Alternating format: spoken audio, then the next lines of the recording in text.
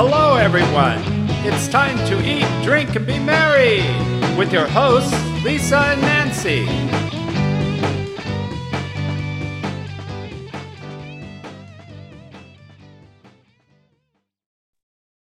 It is time for Wine Time with Peggy, everyone. Welcome to Big Blend Radio's Eat, Drink, and Be Merry show. We love our first Wednesdays here on Big Blend Radio because we get to hang out with Peggy Fiandaca. Peggy and her husband, Kurt, own and operate LDV Winery in Arizona. And if you go to Scottsdale, especially for the art, their tasting room is there, and their actual winery and vineyard is out in southeast Arizona, right at the Chiricahua Mountains. So a beautiful area, and right now is harvest time. It is fall, y'all. Not that they say fall, y'all, in Arizona, but we say it here where we're recording from in North Carolina. So everyone go to ldvwinery.com. So welcome back, Peggy. How are you? I'm terrific. Yes, we're still in harvest, but we're glad that it's fall. Yeah, I bet. I bet. And so how long do you see harvest going for? Well, because this year was so odd with all the rain that we had in Arizona, particularly in southeastern Arizona. Not all of Arizona had as much rain as we have had, but it really extended harvest season. So we are still just bringing in our grapes, which typically we would be done probably by now. So actually today we are harvesting Grenache and finishing up harvesting Grenache. We harvested it yesterday also, and we'll start Petit Syrah probably tomorrow and through the weekend. So that will wrap up pulling in the grapes out of the field. And then the work is in the winery as they start fermentation of all those grapes that we're pulling in. But so you can say you made it through harvest okay, because it was getting like scary with the weather, like, okay, this could happen, that could happen. Right. Keeping moisture off of the jewels. Exactly. The winery jewels. Exactly. I mean, we did have to drop as they're going and harvesting, we have our pickers to actually inspect the grapes. So we don't want any grapes that are not pristine. And so because of the rain that we've had, we did have some grapes that we had to drop, so to speak, because they just weren't the highest quality. So they don't put them in the bins. So we had a good yield, but maybe not as big a yield as we were projecting because of the rain that we've had, at least for the Grenache. So we had quite a bit of Viognier already in the winery.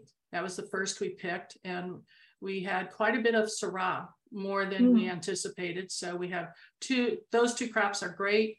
Grenache is down a little bit, and we're hopeful that our Petit Syrah is going to be fabulous. Awesome. Cool. Awesome.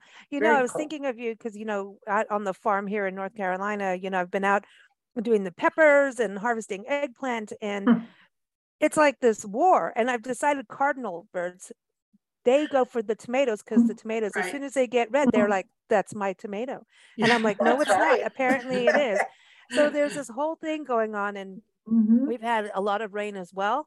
And it has been humid. It went cold and then humid. And then there were some hoses that started going, like, because as the fall changes, all the plots of different vegetables and everything change. Sure. So then the hosing and the irrigation changes.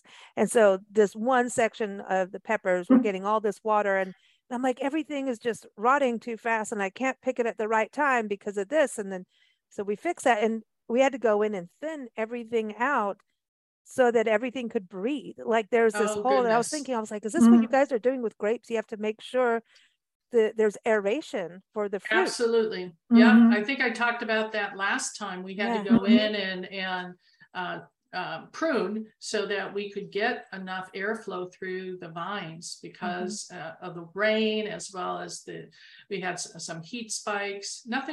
Heat was not an issue this year at all. We were more like Oregon in terms of fog and rain and cool. Yeah, it was very odd. Very odd year.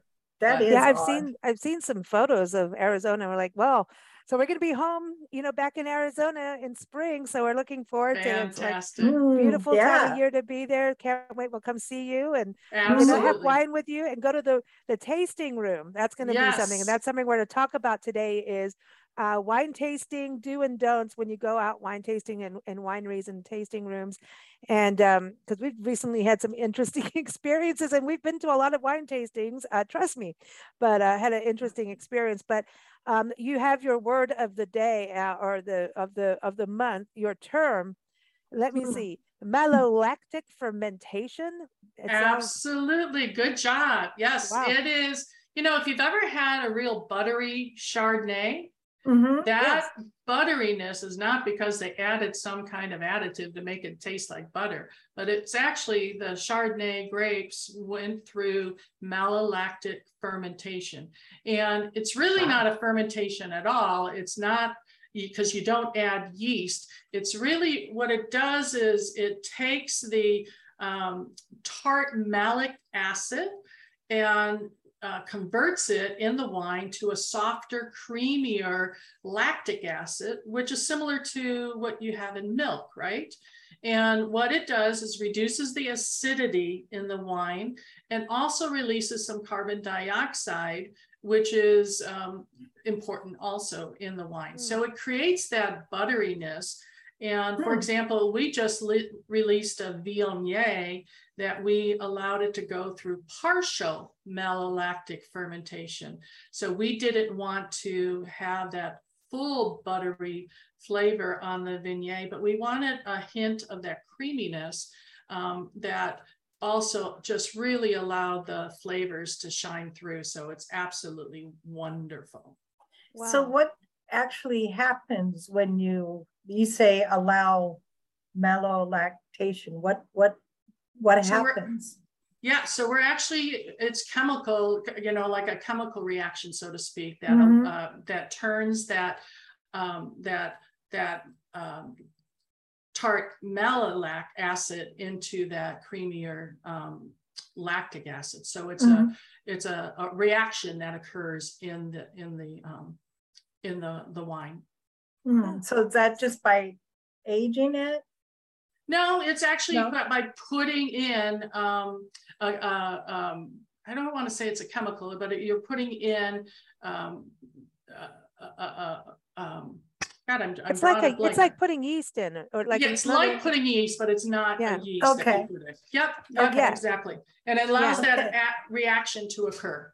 Okay. This is that science part of wine. I was thinking too, like here you guys are farming and then having to play science and create a product. Right, like, this exactly. Oh my gosh, that's so much stress. I mean, really, do you guys ever look at each other and go, why did we do this? Oh gosh, I mean, I had a call this morning from Kurt, who is down obviously harvesting. He had to get up at 4:45 to let the crew in, and went out to the winery, and our tractor has a horrible flat tire.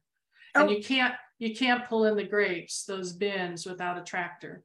And so I had to talk him off a ledge this morning because he was a little. That's really nice. A nice time to do that. He was a little stressed out on how to get a tractor done, how to get the Grenache in and finish, and how to keep the crew busy. And so it's been a horrible morning down at the winery. Oh, sorry. But when something like that happens, because it's really that, I mean, I just know from these peppers, like these peppers have been like, come on, dudes. Everybody wants me to pick you at this point, because if you do this and you smoke them at this point, you get this flavor profile, versus if you do them green, you got to do this. And I'm like, dude, you got to work with me on this. Yeah. But it's true. But if you miss that one day, you've lost like a crop.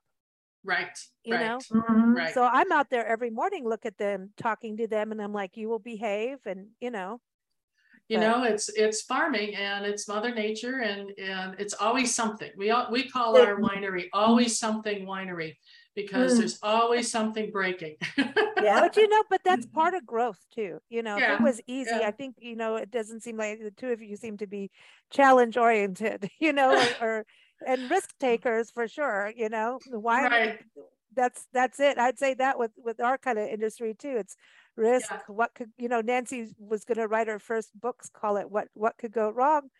Yeah. Yeah. And then just say everything. Yeah. Like I was telling Kurt, I said, just focus on what you have control over. Don't wallow in the why this happened, why now, all that kind of stuff. Just, you got Move this. forward. Just move forward, take one step at a time, and you're halfway through. You'll get it done. It'll get done. So, and you can have wine time at the end of the day.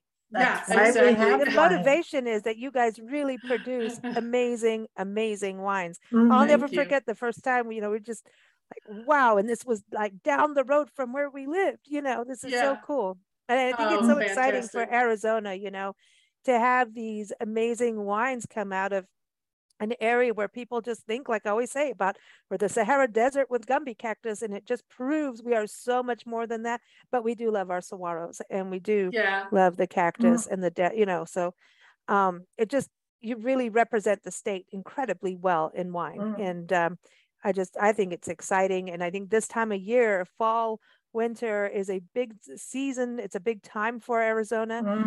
I understand why, having been up in the Midwest in the winter. It is time to go down, start flocking, It's down time to to go south Arizona. and So I bet west. the tasting room probably gets busier this time of year. Oh my goodness. Yeah, it's starting to pick up. I'm already booking events all the way into December at the tasting room, some private events, Thanksgiving dinner at the tasting room. So all kinds of interesting activities going on. But that activity has picked up because summertime is our slow time.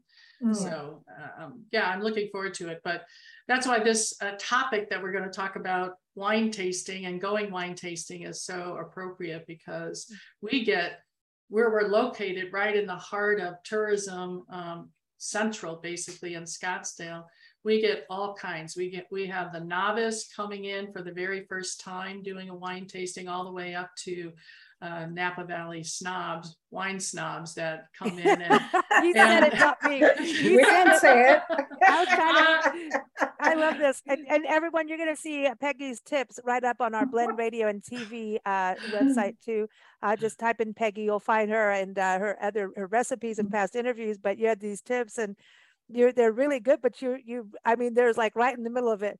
Don't be rude if you don't like it. Well, and must you actually swirl the wine clockwise? I've heard that so many times. It's like, what? Yeah, well, I think there's that snobby attitude has ruined it for people who are curious, maybe a shy personality. So a lot of times wine tasting is being done at home, where you may lose that educational and interactive, immersive experience of going to a tasting room, finding out that story of the winery, understanding, what went into producing this amazing juice that you're savoring.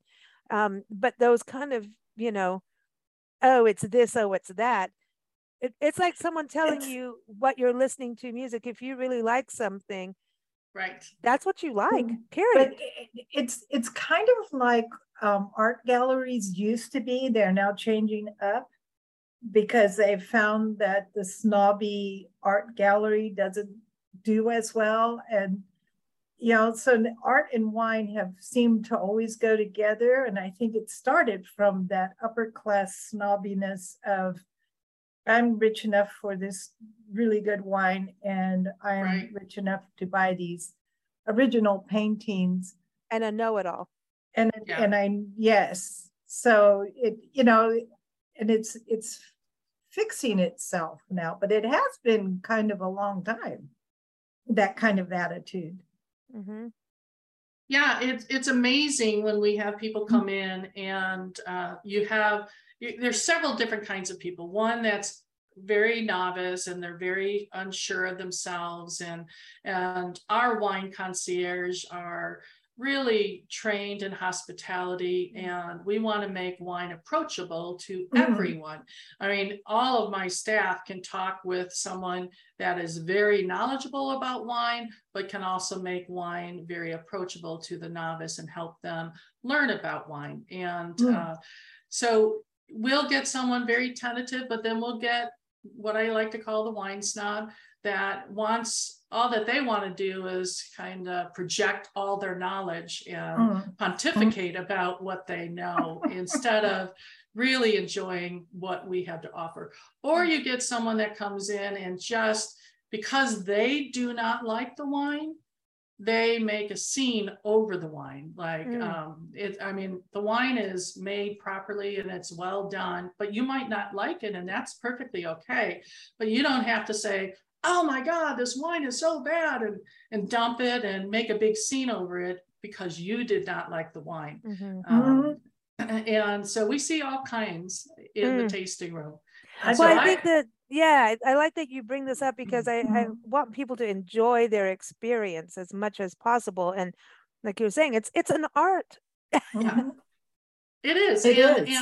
And Totally. you know, you're not going to like every wine you taste, and that's perfectly okay.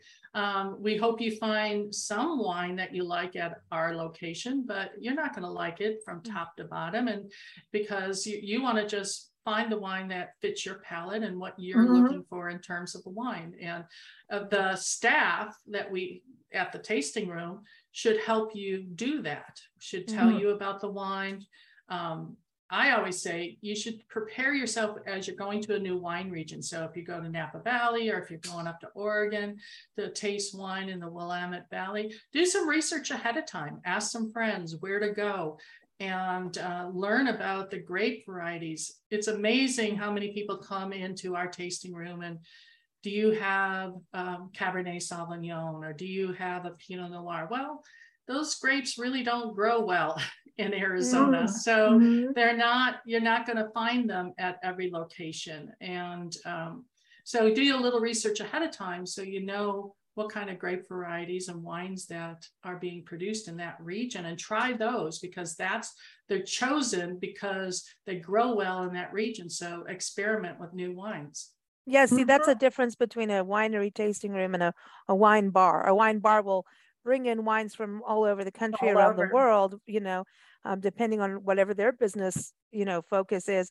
But a winery tasting room, to go to a place where the wine comes from here, and this is local, this is, you know, and you can learn, that's important. We went to a winery recently and they couldn't even tell us one thing about the wine we were tasting. And it was had crazy. we gone, I should have gone with my gut instinct, because, you know, we know what we like. And so half of the wine we taste, I mean, it was well produced wine, but just not our cup of tea. Let's put it that way.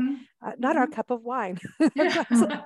But they couldn't tell us anything. They had a shift change, and they couldn't tell us the difference. Like, is this sweet? Is it not? They didn't even tell us the grapes. See, that's the problem. Yeah. So if you don't have the grapes and you don't understand, I mean, even the tasting slip has no information. So we're sitting there going, it's red, white, we don't know. And so, I mean, it was cute names, but if you don't understand, you know, so it was kind of a waste of money, actually, other than we were with friends. It was a beautiful view, and we did find one or two that we enjoyed, but there's, you know what a rosé is. So we were safe on that. We're like, please don't be that other boxed wine that's pink.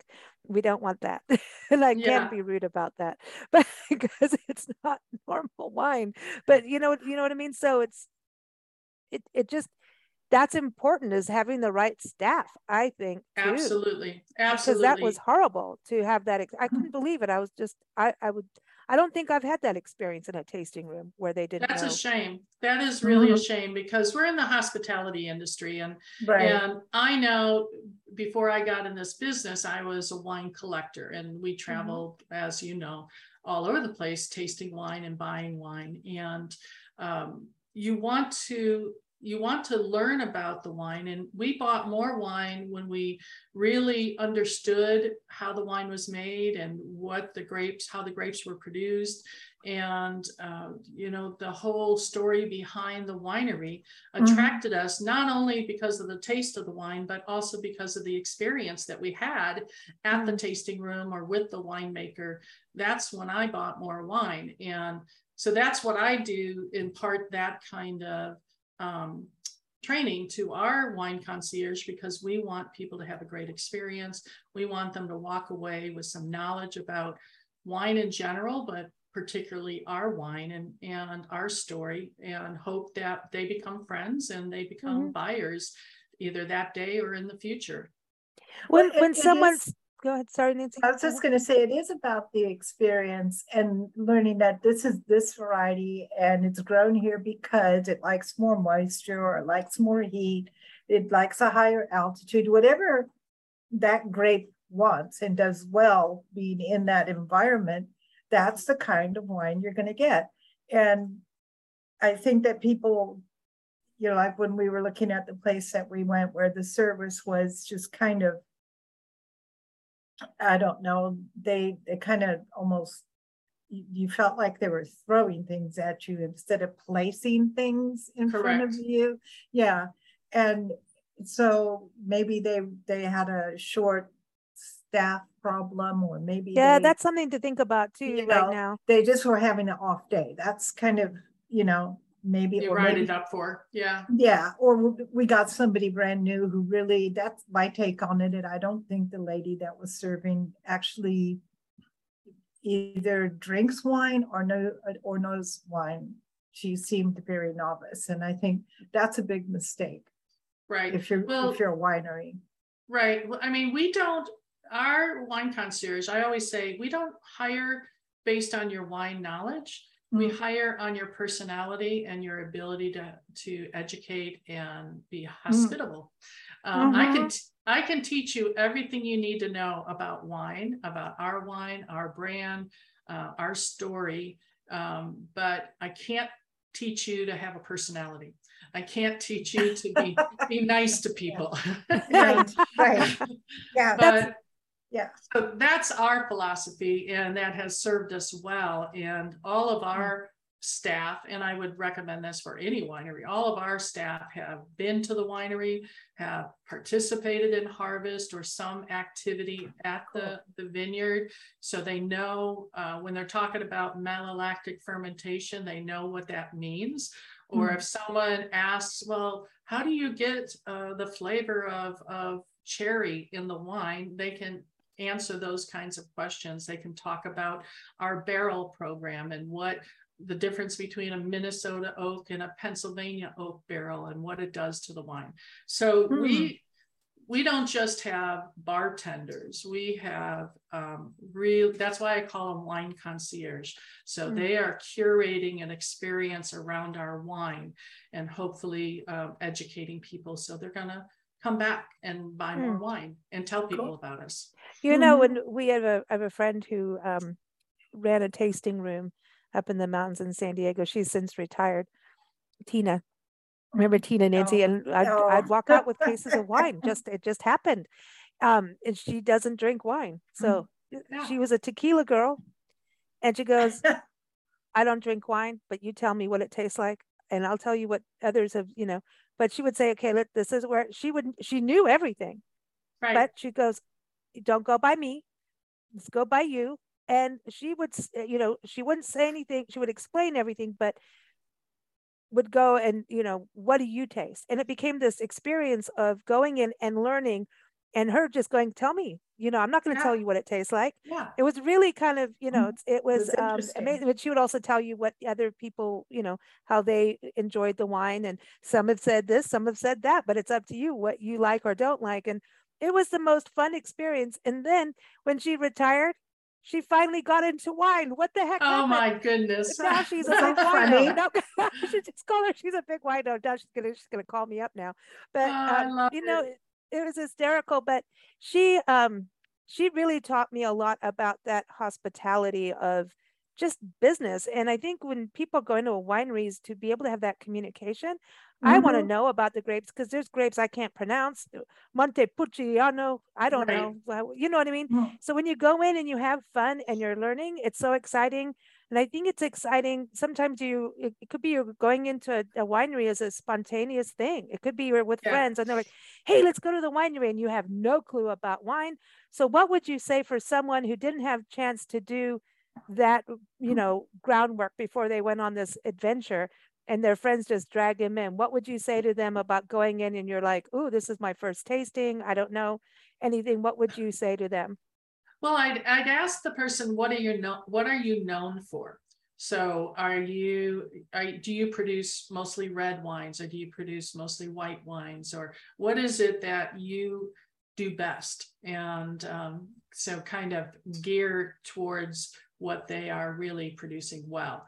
So, and then ask some questions. I mean, if you know a little bit about what you like, say maybe you're not a big red drinker, but you're more medium, in the middle, like a Pinot Noir, as tell them that, you know, I really love Pinot Noirs from the Northwest, or I really love a very light, not oaked, heavy oaked wine. So give them some information first about what you like, and learn a little bit about what their specialty is, and then they should help guide you towards a tasting that might fit your palate. But don't shy away from trying new things, because that's what a wine tasting is all about. I mean, try something new. So many, because again, we're in Tourism Central in Scottsdale, we get a lot of folks from the Midwest that typically drink, their palate goes to sweeter wines, because a lot of the wineries in the Midwest are sweeter. They produce sweeter, like ice wine is sweet, right? You know? Sweeter wines, and so they come in looking, oh, I only like sweet wines. And our wine concierge will help them try to figure out, what does that mean? Are you a Kool-Aid drinker, or are you like a hint of sweetness in your wine? You know, what is it? And they'll help guide them. And or if people come in, I only drink white wine, it's amazing how many times they'll walk out with a bottle of Grenache or a bottle of Syrah, because they've never really tasted that before in a fine wine, and fell in love with it. So listen, not everybody, just don't, hands off the Syrah, man. That's mine. But, mine. You know, I loved your Syrah. Oh my gosh. Yeah, it's all good. But I think a lot of people that haven't really done a lot of wine tasting believe that red wines are stronger than white wines. You know, so they kind of shy away from red wines, possibly.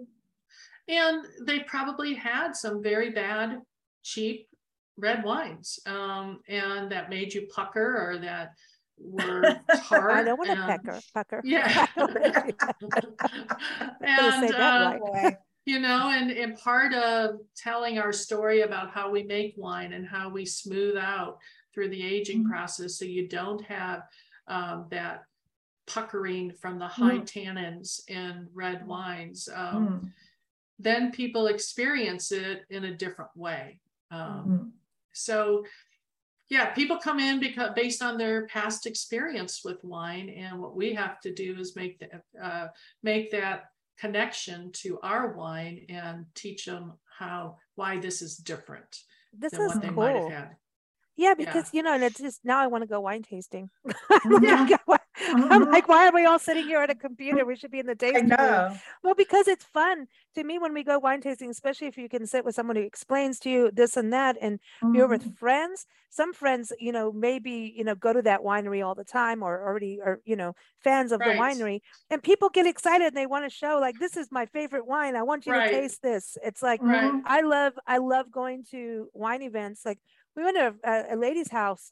It was in Ajo, Arizona, of all places. Ajo. Wow. You've been to Ajo? Oh, yes. Ajo, on the border. And this was the beginning of our tour years and years ago. And everybody, she had this gathering at her house, and everybody had to bring wine. And she goes, you know, just buy what you can get and bring it, and what you feel, what you like. And it ran the gamut. Pricing went from, you know, your table wine to the high end, and it was all brown bagged. Nobody knew anything about it. And, you know, so we didn't know, and then she'd open it up, and we all rated what we thought about that wine.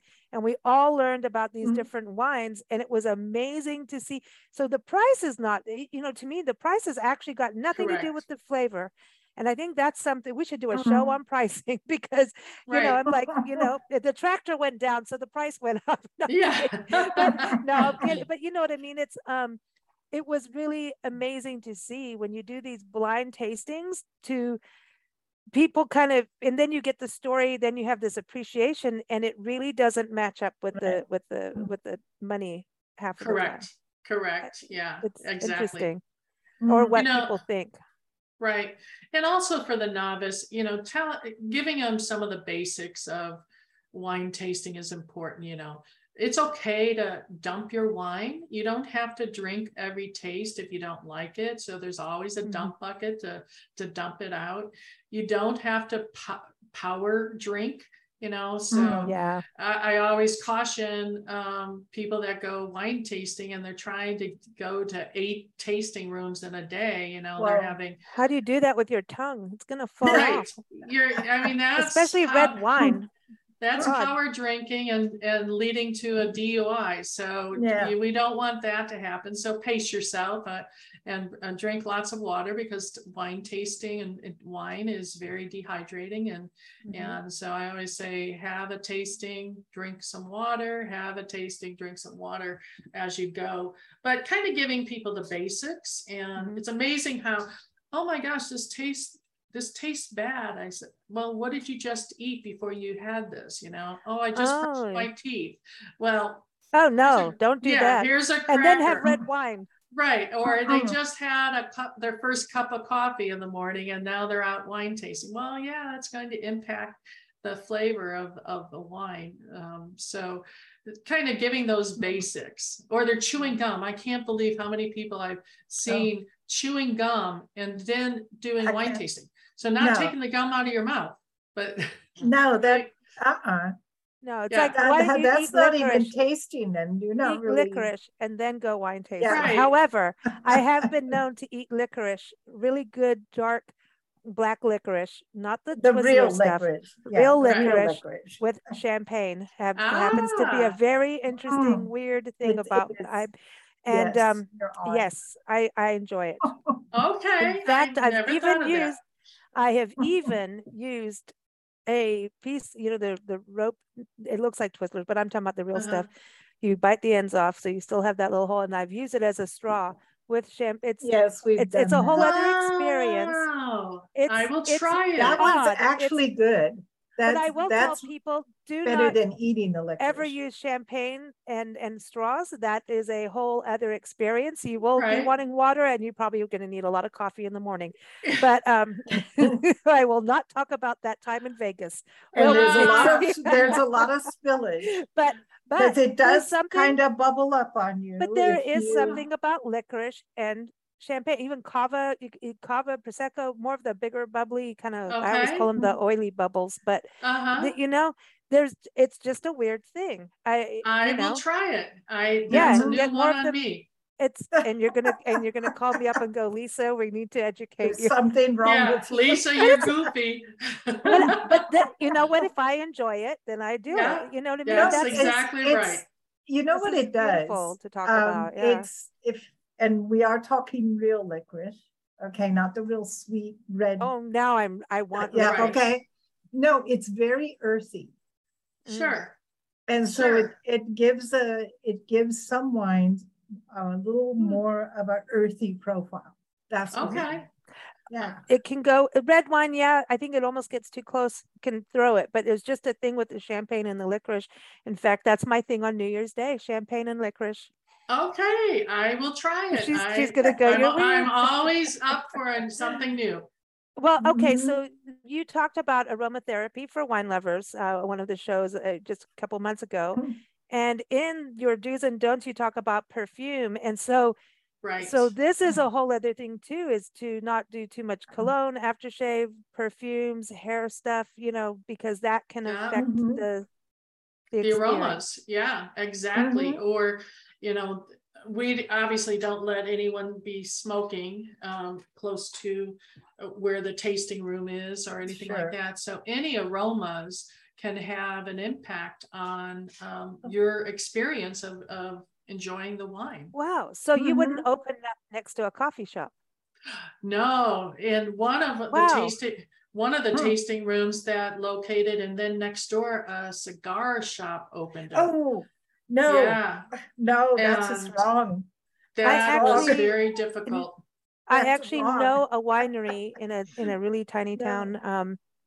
That happened to them, and the only way to get around it because of everyone's leases and was to work together, and then they created wine Right. and cigar nights. It was the only way to get past it, and Right. and to us, like other people love cigars. Nancy and I, we can't do it. It's not No. Right. happening.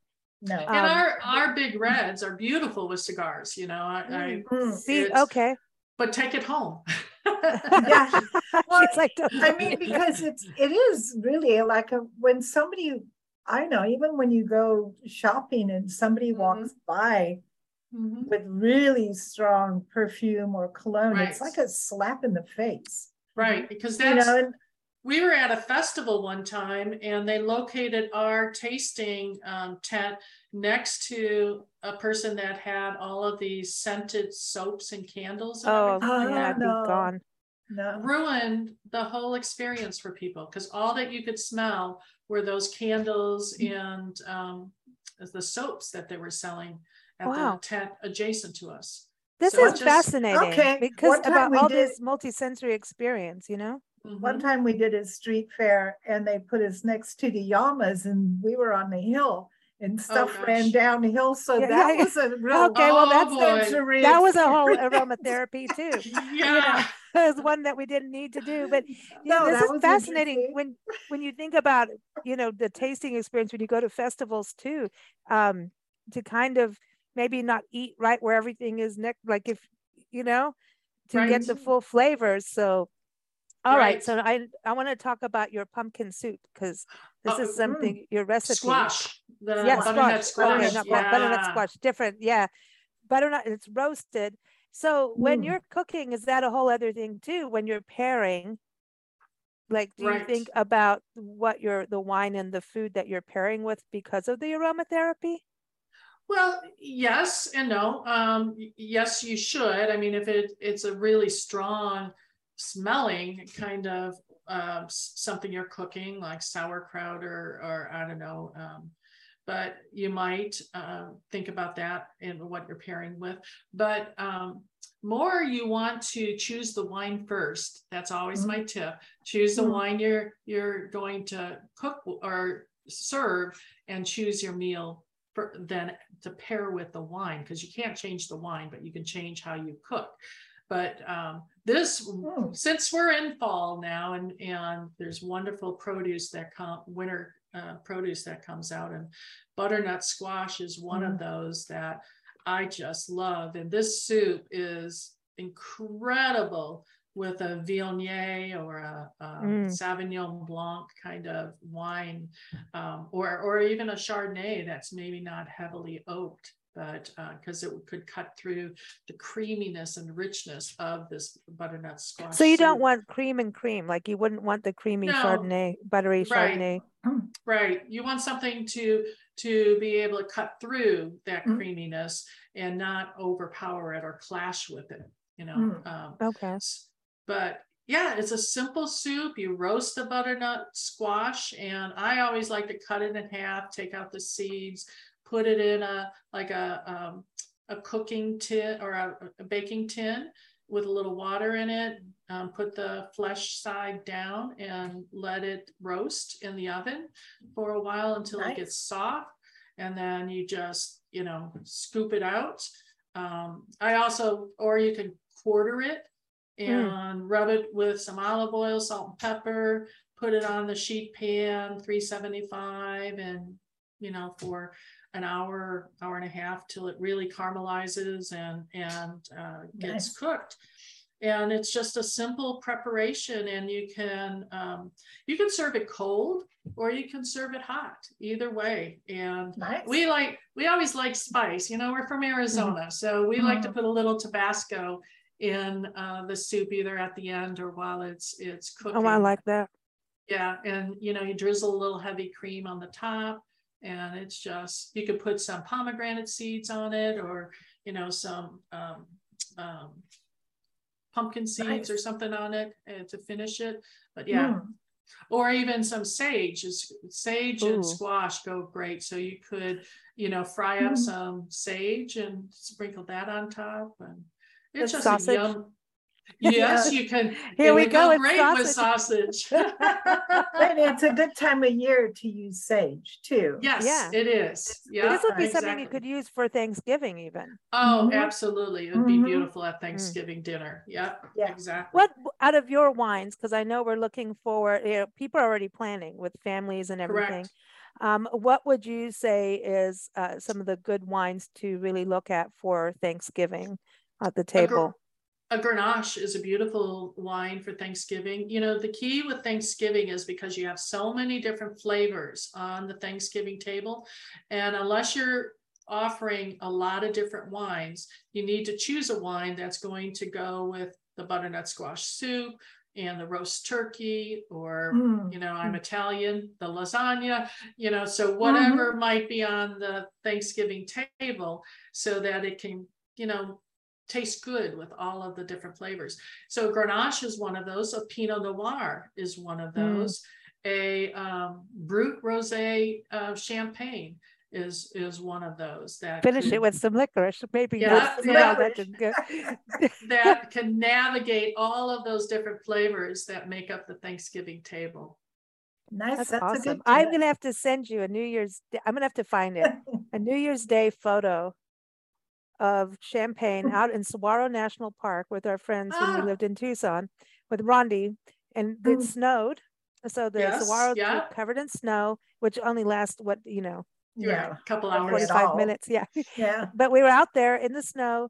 She brought this wonderful champagne, and the bottle was beautiful, and it was lovely.